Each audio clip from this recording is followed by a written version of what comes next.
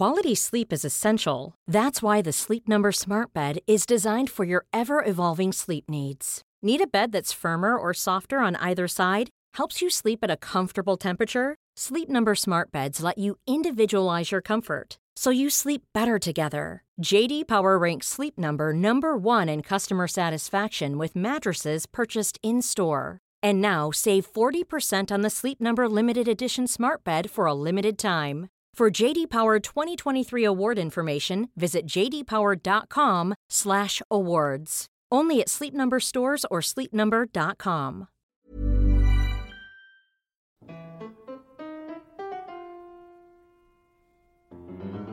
Hello and welcome to Rational Security. This is a special joint podcast with the Lawfare Podcast, the first day of the rest of our lives edition. I'm Shane Harris of the Daily Beast, and on the podcast today we are going to be wrapping up an historic election that I think is fair to say stunned everyone here in the studio today.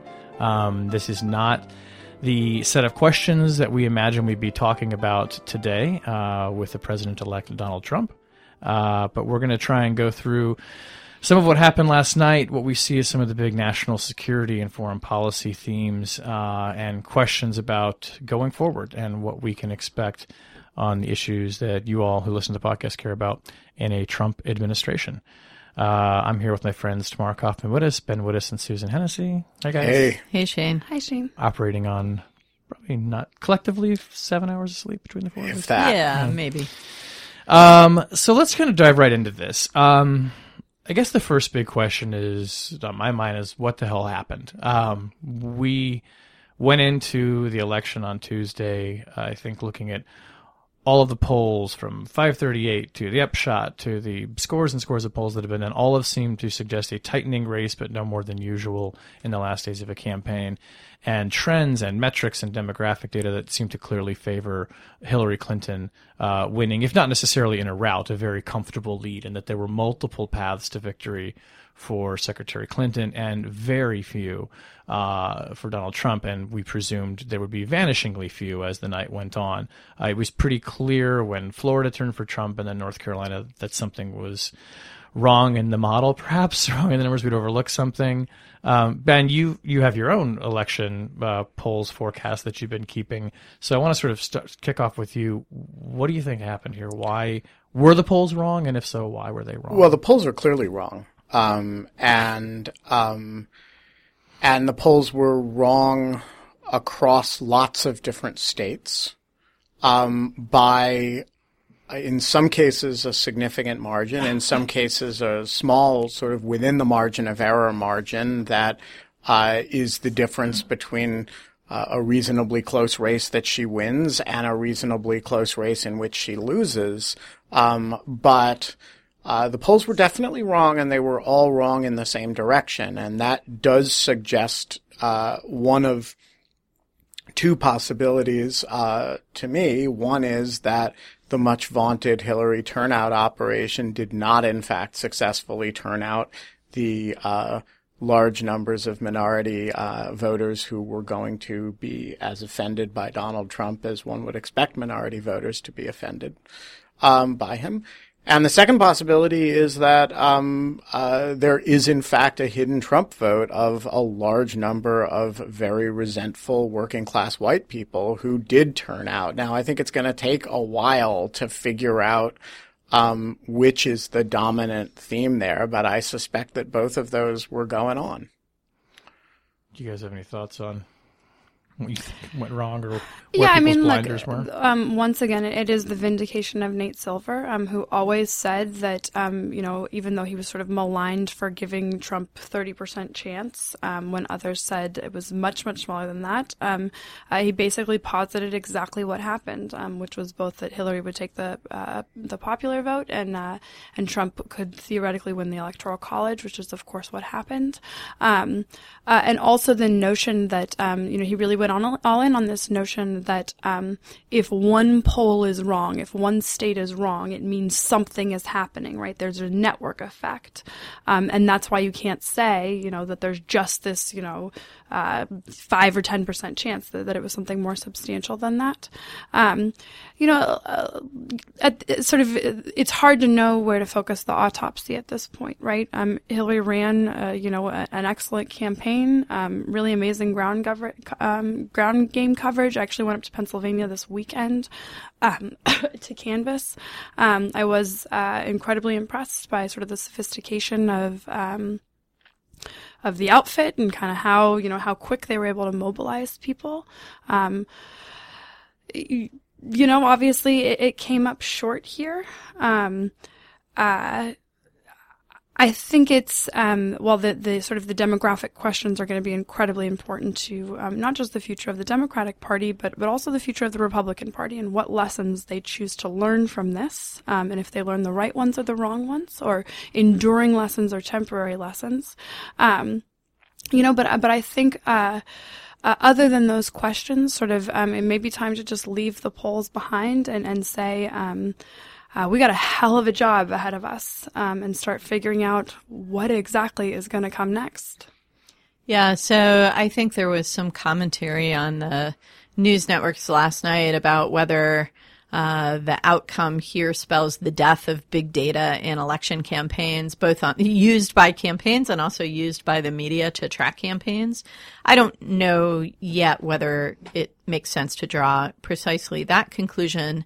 And I actually think that it's very, very difficult to draw any clear conclusions about what went wrong from an election that has this close a result. Yeah, this was razor thin. And 279 electoral votes, when she gets the popular vote majority, is not a mandate. Right. And yet, the Electoral College did exactly what it's meant to do, which is take a razor thin majority and create a larger mandate, although it's still not overwhelming. But when you have an election that you win or lose by this few votes, it means it could very, very easily have gone the other way. And there's any number of potential factors whose small impact, however marginal, might have been, the tipping point. And so I think I have no doubt that Hillary Clinton campaign people will be up nights for years to come trying to figure out those counterfactuals. But I think when you have an election this close, it's pretty much impossible. To what extent do you all think that any national security issues, whether it be the war in Syria, the fight against ISIS, radicalism, countering violent extremism, Islamic radicalism, as Trump insisted on calling it, to what extent did these themes or these debates that in many cases do divide people, do you think drove people to the polls? I mean, we're really talking about, a turnout. Every election is about turnout, obviously, but it seems like there was an impassioned, highly motivated group of people that turned out for Trump in key counties that flipped from blue in 2012 to red now. Do you think that there were issues that are sort of germane to what we talk about that were driving those people, or were these wholly different issues? Yeah, I actually think that in the broadest sense, this was a campaign framed around change. Mm-hmm. And Clinton said, what kind of change? Trump said, do you want change or 4 more years of Obama? But it was about change. And everything we see in the data about Trump supporters suggested that even if they weren't comfortable with his specific proposals, they wanted somebody who would shake things up or blow things up, as the case may be. And so I don't think that national security issues figure much into that kind of thinking, because to the extent that national security figures into American political campaigns, it's usually about fear, not about change. And fear would drive people away from a change agent, not toward it. I do think, though, I was mulling this over last night and this morning, and I do think there's one way in which our broader national security conversation, really the conversation of the last 10 or 15 years, has figured into this campaign, which is that whether you're on the left or on the right, there is sentiment on all parts of the political spectrum that the way in which America is engaged in the world in the last 10 or 15 years is unsatisfactory. Whether the wars in Iraq and Afghanistan probably symbolizing this to voters on the left and right more than anything else, with 2/3 of Americans judging these wars to be a failure in public opinion polling. And so what that creates, I think, is a permissive environment for a candidate who, like Donald Trump, doesn't have foreign policy experience. So people are not looking for somebody who is a safe pair of hands in the world. They're not happy with the way the U.S. is engaged in the world. They think that we are not out there doing good things. And even though they might disagree about what we should do, they know they want less of what they see. And so they're willing to vote for somebody with no street cred on national security, because they don't see engagement on national security as beneficial to them. Look, I also think that, I don't think that any one of those issues are actually what drove people to the polls, especially in the numbers and makeup that we saw. I do think, though, that Trump successfully used sort of national security issues to advance and create a narrative that ended up being really very enduring. And that narrative was that there are these problems that exist in the world, and that the elites or the left or the group in power they don't want to call them by the same names. They don't want to address them in the racial terms or the class terms, or sort of the terms in which there's a common understanding. And so what happens is that somebody like Donald Trump comes along and offers the wrong answers to those problems, but because he's able to frame them in a way that connects with a particular base, it feels like that's more of a solution than the kind of wishy-washy elite, well, it's not radical Islam, we're not at war with Islam, we're not this, but it's complex, and this is, Sunnis and Shias. I think for a huge amount of voters, they're like, what is that? You're getting it wrong. Yeah, when Donald speaks to weakness somehow. Exactly. When Donald Trump looks at them and says, it's Muslims, and you have to say the word radical Islamic terrorism, I think that resonates. And I do think that in different ways, that was Donald Trump's message, and that's what got people to the polls on last night. So I actually would go a step further than that. I think, broadly speaking, national security issues played a very substantial role in Trump's campaign. It's just that it's a slightly indirect role. So if you ask the question, if you campaign on the slogan "Make America Great Again," there's two in comparisons, right? A great again compared to the last time we were great, which was X, right? But there's also make America great in comparison to whom in the world. And one of Trump's big themes has always been, we don't win anymore. We don't win in trade. We don't win in our alliances. Everybody's bilking us for protection and they're not paying. And we don't win in these wars that we start, in Iraq, in Afghanistan. And I think when you put all that together, he is describing pervasively a posture of global weakness, whether correctly or incorrectly, and I think incorrectly, but that's core to the whole Make America Great Again thing, is the idea that we're getting our butts kicked. And he merges the national security arena and the trade arena. And I think that's a really significant component of the way he's presented himself. I would even go one more step further, I think, beyond that. And I mean, clearly one of Trump's tools, even before he became a candidate and before he became the nominee, was this sort of propping up of the other, which I think was most visibly demonstrated in insisting that President Obama wasn't born in the United States, which speaks to a paranoia and a mythology that not only was he not born here, but he is somehow in league with the people, i.e. the Muslims and the terrorists who are trying to undo us. I mean, we remember that famous New Yorker cover with Michelle and Barack in the Oval Office doing the fist bump and dressed up like, militants, speaking to this absurd paranoia about them. And I think he used that. And I mean, if you look at the base of his support, which is now a pillar of the Republican Party, it would seem, in the alt-right and in white nationalism, these are people who not only hold up the president's otherness, but believe that there is, in fact, a conspiracy on the part of the government to weaken us, to sell us out. They think that the Iran deal was an effort to do that. And so I think, Ben, like even the way you're saying indirectly, it's all sort of part of the same argument, right? That goes to his point that we are weak, we are no longer great because these people who are leading us have failed us and sold us out. Right. There's also a way directly, and I don't think we should be shy about saying it, especially over the coming weeks and months. There is a direct national security issue that is the reason for Trump's victory, and that's the national security threat of white supremacy and the national security threat of guns. Guns are the number one domestic national security issue. Period. That is factual. And I know that taps into lots of sort of homeland views of, Second Amendment, and there's real cultural divide there. But whenever you actually look at what people are concerned about, what law enforcement is concerned about, those are the kinds of threats that manifest. We actually saw a mass shooting that occurred yesterday in Southern California at a polling location. Ben and Quinta authored a post late last week, I guess, that was talking about thinking about Donald Trump's supporters in the language of countering violent extremism. I think that's it's really important that the national security community not lose focus here. Extremist ideologies that pose a violent threat to others, that is terrorism.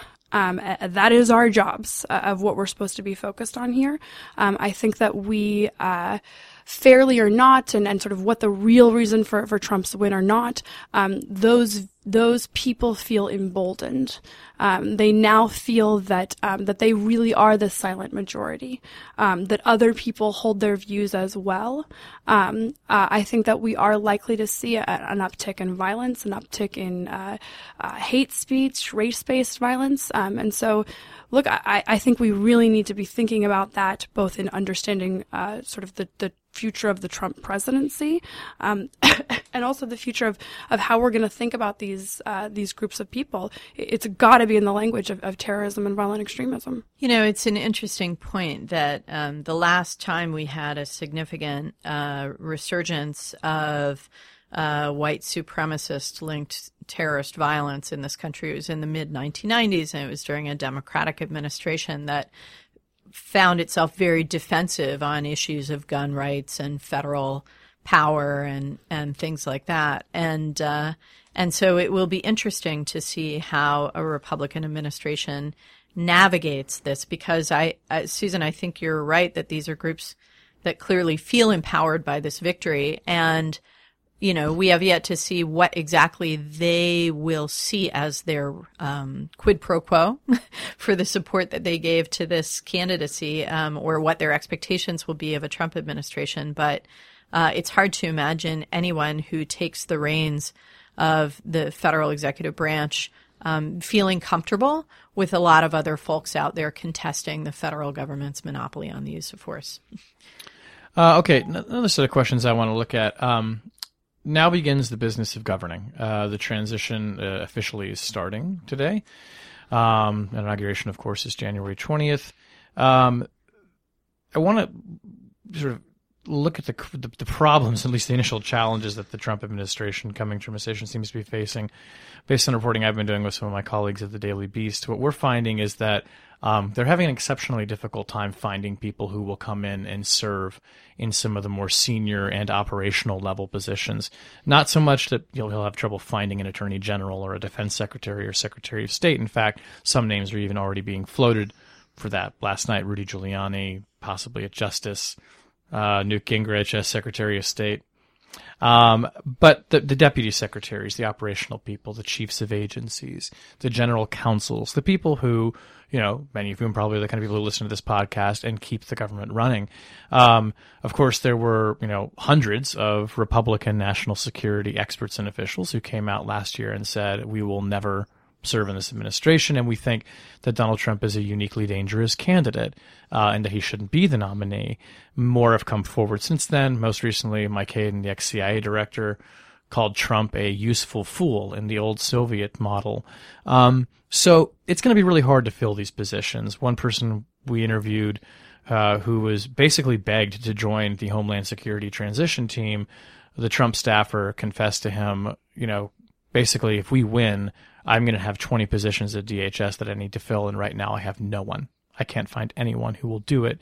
So how do you staff a government in a situation like this? And do you expect that you're just going to be getting, the JV team? Or are people going to come back in out of a sense of duty? So it's a really big problem, and it's a big problem that I've actually been trying to write something about today in a slightly different context, which is, when the center of gravity of the national security community regards the president as a national security threat, and that's the reality that we're dealing with Correct. right now. It is very hard to find national security professionals of any reputation or experience who are willing to represent him and work for him.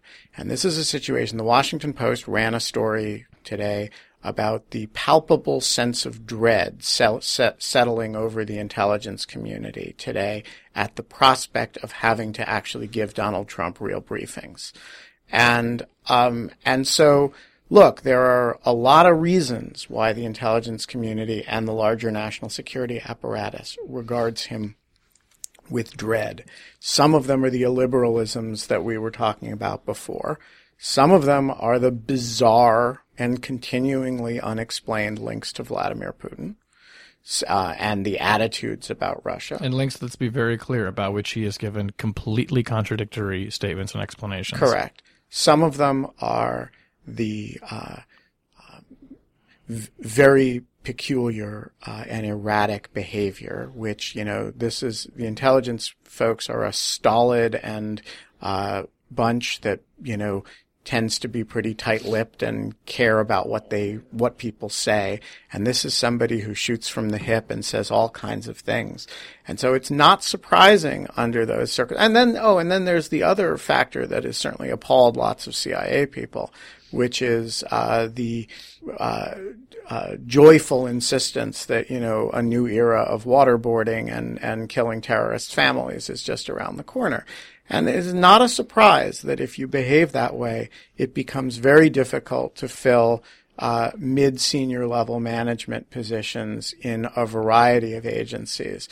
And I think, look, there's only two possibilities here. One is that we end up with a real JV team, and that's a terrifying idea. That that you have a national security apparatus led by somebody this erratic and peculiar, who has nobody strong around him.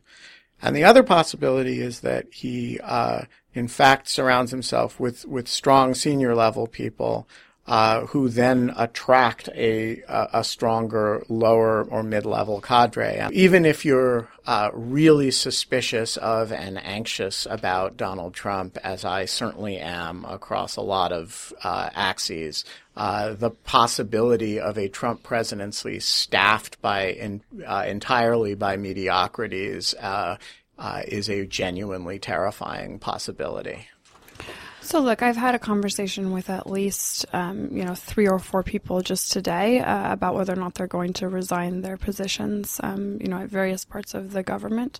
This is an area in which I've had a complete change of heart in the past 24 hours. Before, when it was sort of clear that Hillary was going to win, I was very much cheering on this idea that, like, no reasonable person should serve and, everyone would just resign and it was going to be this sort of statement. Now I'm with Ben. I think it's a question of duty. It's a question of a lot of people's lives are going to depend on the government and the United States getting this right. We need smart people. I gave some specific advice to a friend who, it was actually advice that was given to me whenever I was joining the federal government, and that's, not quite in these concrete terms, but that you need to draft a resignation letter, and you need to keep it in your desk drawer. And the first moment that you are asked to compromise the safety of this country, your personal values, the rule of law, you have to be prepared to resign your post. And that is the only way to effectively serve in this kind of administration. And that needs to be not just sort of a mantra in your heart, right, that you're always ready to quit, but that you're actually like financially prepared to quit, that you, the moment you are serving someone where you aren't prepared to walk away, because that will be the only power that people have, then you get in a situation where you start rationalizing and compromising. Look, we're in a very delicate place right now of wanting, of all of our fortunes being tied together, and wanting our president to succeed because he is our president and this is our country, versus a real fear about normalizing this. Obama gave, a very conciliatory speech today. Hillary Clinton gave a really lovely concession speech earlier, sort of about the peaceful transition. A fear that sort of over the weeks and months that come, we're going to whitewash away what happened and pretend as though this is sort of business as usual. The people who serve, I think it's their duty, but they have a very fine line to walk, and I just wish them a lot of courage, honestly. So, Susan, I think the advice that you gave to your friend is excellent advice. And I would say that the concern about kind of finding ways to justify or override your discomfort and, stay in place is a real concern. And, if we're being honest, this is Washington, and I think a lot of those people who might have been asked by a Trump transition team a month ago about these posts and said no, thank you, or hell no, if they were called today, might well change their minds. And they would justify it perhaps by saying there's a sense of duty to give the best advice possible to the man who is going to be the president of the United States. But they would also be justifying it by, the ability to have access to power and to seek to shape it by being present. And that's a Washington disease, right?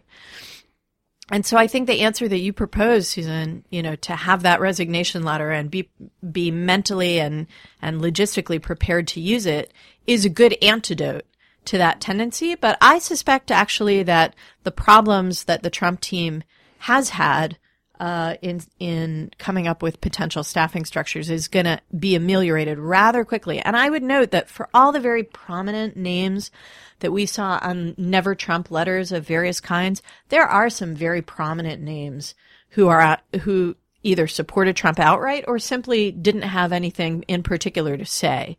I would, and one of them is a former national security advisor, Steve Hadley. Who I think, has kept his cards very close to his chest and is now perfectly positioned for a very senior post and is about as pragmatic, non-ideological, thoughtful a Republican foreign policy and national security strategist as I could possibly name. So, he now may have the opportunity to be in close proximity to power. And so it does go immediately to the question of what's the character of that power and the purpose of that power. And I think, in the foreign policy zone, at least the way I was trained, we're conditioned to sort of think about the structure of international politics and that there are certain truths that no individual political leader, no matter how powerful, can truly escape. And that means that the foreign policy domain is a somewhat more constrained domain for a president of the United States than domestic policy arenas. And I would like to rely on that. And I would like to rely on the idea that a Trump administration will be compelled by force of numbers to reach out to establishment figures with expertise and good judgment and a strong sense of principle who are willing to exercise it in the way that Susan describes. Those were the going in premises of my approach to politics and foreign policy in an election. But I don't know in this case whether they hold. Because this is a man who's demonstrated that he doesn't let facts get in the way of his opinions. And he's also demonstrated a lack of, not just a lack of fealty to, but a lack of understanding of core components of American foreign policy that have lasted in all the decades since the United States became a global power. And so those comforting assumptions that have guided me for a long time don't look so comforting to me in the cold light of this particular morning. So I really agree with that across all the axes, but I'm going to add a few that cut in different directions. So cutting in the more alarmed direction is the fact that while the president may be more constrained in terms of the list of things he can do in the foreign policy arena in pragmatic fashion, he's less constrained in the legal sense. And so, one of the reasons that presidents don't do certain things in the foreign policy arena, it's, not that they can't, it's that it would be nuts to do those. And so you assume a rational actor, and the rational actor will always behave within a very limited set of parameters. Well, that raises the question of whether you're correct to assume a rational actor. And in this case, I think you can kind of make a case both ways. You cannot make a case that this is an actor with rational rhetoric, but you can make a case that this is somebody who's conducted his business affairs in a fairly rational fashion over a long period of time, if not an ethical fashion. So cutting the other direction is the fact that because he doesn't know anything, this is not somebody who has very strong policy ideas about specific stuff. He works in mood. And that means that if you imagine that he appoints somebody Secretary of Defense and somebody as Secretary of State, you could really imagine that those people are delegated in a way that Barack Obama or Bill Clinton or even George W. Bush, who was not an intricate policy mind, but really did insist that he was the decider, as he put it, right? That these people, would never have tolerated. You could imagine a delegation of a lot of stuff to them. And if you go back to the alleged conversation, which I certainly have no reason to disbelieve, between Trump's people and Kasich's people about whether Kasich would be vice president. Remember, Trump offered him, you can do foreign and domestic policy. And Kasich's people asked, well, what's the president going to do? And they said, oh, Trump will make America great again. And so, this is brand ambassador. Right. So I think you could really imagine a situation in which major cabinet officers are wielding enormously more day-to-day function, and that could be a real ameliorating effect. Finally, working in the other direction, this, is, the fact that this is a guy who, while he doesn't have a lot of specific policy ideas, does have some very kind of dramatically significant policy moods. A real hostility to trade, a real hostility to, a set of signed agreements with major countries. And you don't have to have a whole lot of policy detail to tear up a lot of stuff, including, including the nuclear deal with Iran, including the nuclear deal with Iran, including NAFTA, including all kinds of things that are just sort of assumed that the United States is committed to. And so I think there really is a question of which Donald Trump shows up. Okay, but isn't that... and every day. Yes, right. Each day. But isn't that why those well-meaning, thoughtful experts should be there? Is just, to say when he flies off the handle and says, tear up the deal, to sort of walk him back or sober him up? I mean, or do you think that it's a fantasy to think that a personality like that can be constrained? So I want them there because I want their resignations want their public resignations when he behaves completely irrationally as a decision forcing mechanism, and I want their counsel. Now, there's certain exceptions to that. I wrote a number of months ago that there are certain positions in the Justice Department that I don't believe an ethical lawyer can take, given the things that Donald Trump has said. I don't see how, given what he's said about Muslim Americans and how you could ethically sign up to run the Civil Rights Division, for example. But I think those positions are exceptional.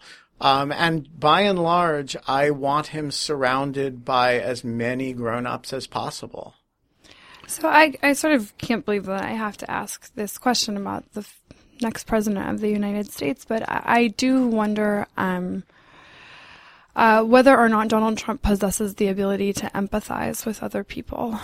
So we talked about the fact that he's going to get the presidential daily brief. He's going to be presented with a body of evidence that's going to be really difficult for him to deny. The briefings often include images of things that can be very, very difficult to look at it and to forget, and to not feel galvanized. Right? It's one of the reasons why people in the intelligence community take their jobs so seriously. And so I wonder, both sort of in the intelligence space, right, as he looks at images of people who've been harmed by chemical weapons, right, I mean, sort of the actual devastation on people's lives, or whenever he, rips up his first trade deal and people start hurting, I wonder whether or not he sort of possesses sufficient human compassion to want to course correct. Every now and then we see a little bit of a flash of what seems like something human trying to get out. Whether or not having actions with a genuine consequence are going to shape him at all.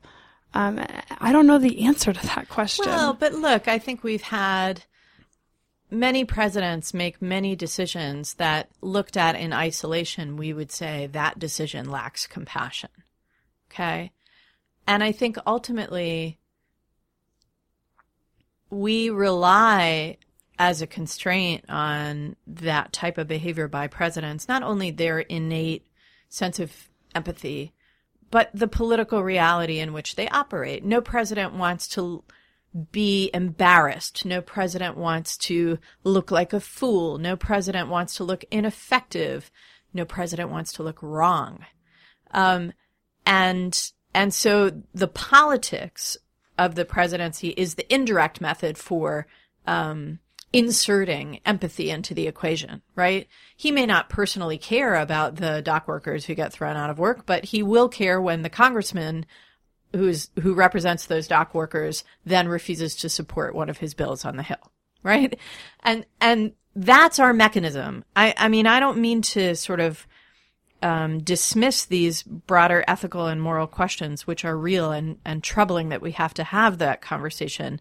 But at the end of the day, what do we have that we know we have, that we know we can rely on? We have our political system, and we got to work it. We got to work it, and we have to work it to the best of our ability to induce the best impulses in the executive branch. And let's just one more area. There's the question of, what does the world make of what happened here yesterday? Stock futures were down pretty dramatically overnight, but they seem to be pretty normal today. I think there may have even been the Dow may be close to closing on a high as we're recording this. Trump sought in his acceptance speech last night to try and reassure allies, talking about the fact that we would have good relations. There's no reason why. We'll have good relations as long as they're willing to have them with us, which of course sounds pretty obvious. That's usually our default position. We're willing to have good relations with people who treat us well. But in the context of a campaign in which he talked about abandoning NATO, about getting rid of allies that he sees as deadbeats because they don't pay their fair share of defense, renegotiating treaties with and obligations with countries like Japan, because why can't the Japanese pull their own weight against North Korea and China and the other threats in their region? But he sought to reassure last night. I guess a question is, does he actually believe that? What does that mean to him? Will that work given the American partners or the international partners that we have these close alliances with? Or would we be more likely to see European countries saying, you know what, fine, we'll organize some other mutual defense pact besides NATO? So there is only one thing that will reassure people about Donald Trump. And that's true of foreign allies, it's true of foreign adversaries, and it's true of domestic people who are as anxious as we are, and that is changed behavior. That is, if this is a guy who can, on a consistent basis, behave rationally, and can make decisions and can read from the script when he needs to explain those decisions, help formulate the script, but not freelance with nonsensical, scary nonsense, people will be reassured. If this is somebody who is going to be a president-elect, much less a president, of the sort that he was a candidate, we're in for a rollicking, scary time. And you don't have to look at Donald Trump to see that. All you have to look at is President Duterte in the Philippines. Granted, he's also killing people, but so I don't want to make that comparison too close. But look, he has roiled a lot of people, not just by shooting drug dealers, also by running his mouth and by the fact that nobody knows what this guy is or what he really represents. And that's the worry. And I think absent a change in behavior, you're going to have really anxious people. Well, I would say that a lot of America's allies and partners around the world have been really anxious throughout this campaign. A lot of them, some of them, and particularly in the region that I study the most closely, have been anxious about the last several years of the Obama administration. And so the starting position is one of anxiety about American leadership. And that, I think, is really important context, because it's not simply that, they look at Trump throughout the campaign and so they're worried. They were already worried. They're already living in a very uncertain, challenging environment with a resurgent Russia or a rising China, or a, regional order that's collapsed, or civil wars on their border. I mean, these are what America's allies and partners around the world are dealing with. And the overarching demand from, every foreign interlocutor I've engaged with over the course of our election campaign has been for more American engagement, more American leadership, more American responsiveness.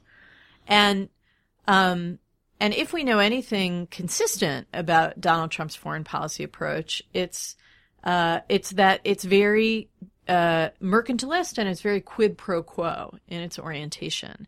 And so allies whose starting position is, you've been doing too little, we want you to do more, are going to be disappointed at the get-go. I imagine that a lot of America's partner governments around the world are doing two simultaneous things today. They are, number one, their working level staffs are putting together long memos explaining why their relationship with Washington is good for Washington, why it's beneficial to the United States to maintain things the way they are or even make them more intense. And they're all, going to be doing the economic and the security and the political calculations and making that argument. That's probably a good thing to do. But the other thing that I'm sure all of them are doing, not at the working level, but at the level of political leadership, is they are all figuring out what they can do right now without the United States. If the United States really is not going to be in their corner, what's their plan B? And putting into place the steps to implement their plan B now. They're not going to wait till January 21st. They're not going to wait until they have their first White House meetings. They're doing it now. And to me, when we're dealing with anxious allies already, it only reinforces the tendency we already saw towards self-help. And so to me, that creates a much more challenging set of problems around the world for the United States. And just to close it out, going back to the point we were discussing earlier about will the Republican foreign policy establishment come home, quote unquote, to a Donald Trump administration, this is where it's going to matter. Because those establishment folks, number one, have the relationships and can try to reassure and head off some of that self-help behavior. And also, they're the ones who can explain to Donald Trump what the consequences for the United States will be if those allies are not reassured. If they're not there and that doesn't happen, countries are going to go gallivanting off in their own directions. I just want to say one additional thing about that, which is it's not just that they're going to do self-help. It's they're going to look for alternatives. And there are two really big alternatives out there. One is Vladimir Putin and one is Xi Jinping. And they're not great alternatives, which is why these people, these countries haven't turned to them before. But you don't have to make America too much less great before they start looking like viable alternatives. The other thing I think it's important to note, and I think this goes back to the question of temperament and personality, and that's the importance of being able to sort of bifurcate relationships in the political sphere, especially whenever you're working with foreign policy. The ability to have someone insult you in public for purposes of their own constituencies, their own countries, and then have a productive relationship, right? That's sort of, it's the mark of the statesman, the ability to sort of have one public relationship and then one other. John Kerry is a master at taking on insults on behalf of the United States and maintaining productive relationships. Right. So I think about sort of the relationship with Germany that occurred, immediately post Snowden, right, where there's really sort of intense political rhetoric, and then actually at the cooperative level, tremendously, productive collegial kinds of engagements. Donald Trump has proven himself incapable of sort of setting those aside, right? He's sort of entirely beholden by this notion of people who like him and think he's great, they're good, he likes them. Anyone who's insulted him, well, he doesn't like them, and they can, they aren't going to have a good relationship with the United States. I think that that's where we get into potentially the most troubling types of scenarios, because he appears to lack the political savvy, personal discipline, and frankly, sense of humility or country before self to not engage in public Twitter wars with other heads of state. That's another question. Do they take the Twitter account away? Yeah, that's going to be a tough one. The staff did take it away from him in the final days of the campaign. Yeah, but notably, sort of as he was having this, resurgent victory, and the New York Times was trying to get a quote, he was in the sort of late hours of last night, he was fighting with them, saying that he wanted them to retract the Twitter got taken away story. Right? So in the moment in which he should be sort of at his highest, right, asserting a narrative, he's lodging petty grievances with the New York Times. I mean, that's kind of what we're talking about here. So I guess maybe based on what you just said, Susan, my signal advice to America's partners around the world is, if you want to get off on the right foot with Donald Trump right now, don't even mention his name. Yeah. That may be wise advice. We will, of course, continue mentioning the president's name on the podcast. President-elect. President-elect. Oh, yeah. Yes, for now. And the president currently. We'll be talking about him in closing weeks, I'm sure. And just as we bring the podcast to a close, I just want to say on a personal note for all of our listeners out there, this is really, the podcast has always just been great for us as a place to get together, and we have a lot of fun doing it. And this is a tough one today for a lot of people. There's a lot of emotions, but I hope that you will keep listening to the podcast because what we always endeavor to do here is bring both levity and real insight and honesty to these issues of national security, and we are going to keep doing that on this podcast. So tune in for more. And that brings us to the end of the podcast. Rational Security is, of course, a production of Spaghetti on the Wall Productions. You can find our show archive at spaghettionthewallproductions.com. And the Lawfare podcast is produced in association with the Brookings Institution. You can follow Rational Security on Twitter. We're still on Twitter at RATL Security. And whenever you download the podcast from Stitcher or iTunes or your favorite podcatcher, please remember to leave us a rating and review. It really helps get the word out about the show. Now more than ever. Same with the Lawfare podcast. And do the same with the Lawfare podcast. Now more than ever, you need these podcasts. Our audio engineer is Quinta Dresic. The show is edited and produced by Jen Howell. Our music was performed this week by the Marching Band of Darkness. No. Yeah. We need a little levity. I'm not going to go out on a down note. We're going to end on sweet, which is why our show music is performed as always by the lovely Sophia Yan. Thank you, Sophia. On behalf of my friends Tamara Kaufman-Wittes, Ben Wittes, and Susan Hennessy, I'm Shane Harris, and we will talk to you next week. Thanks.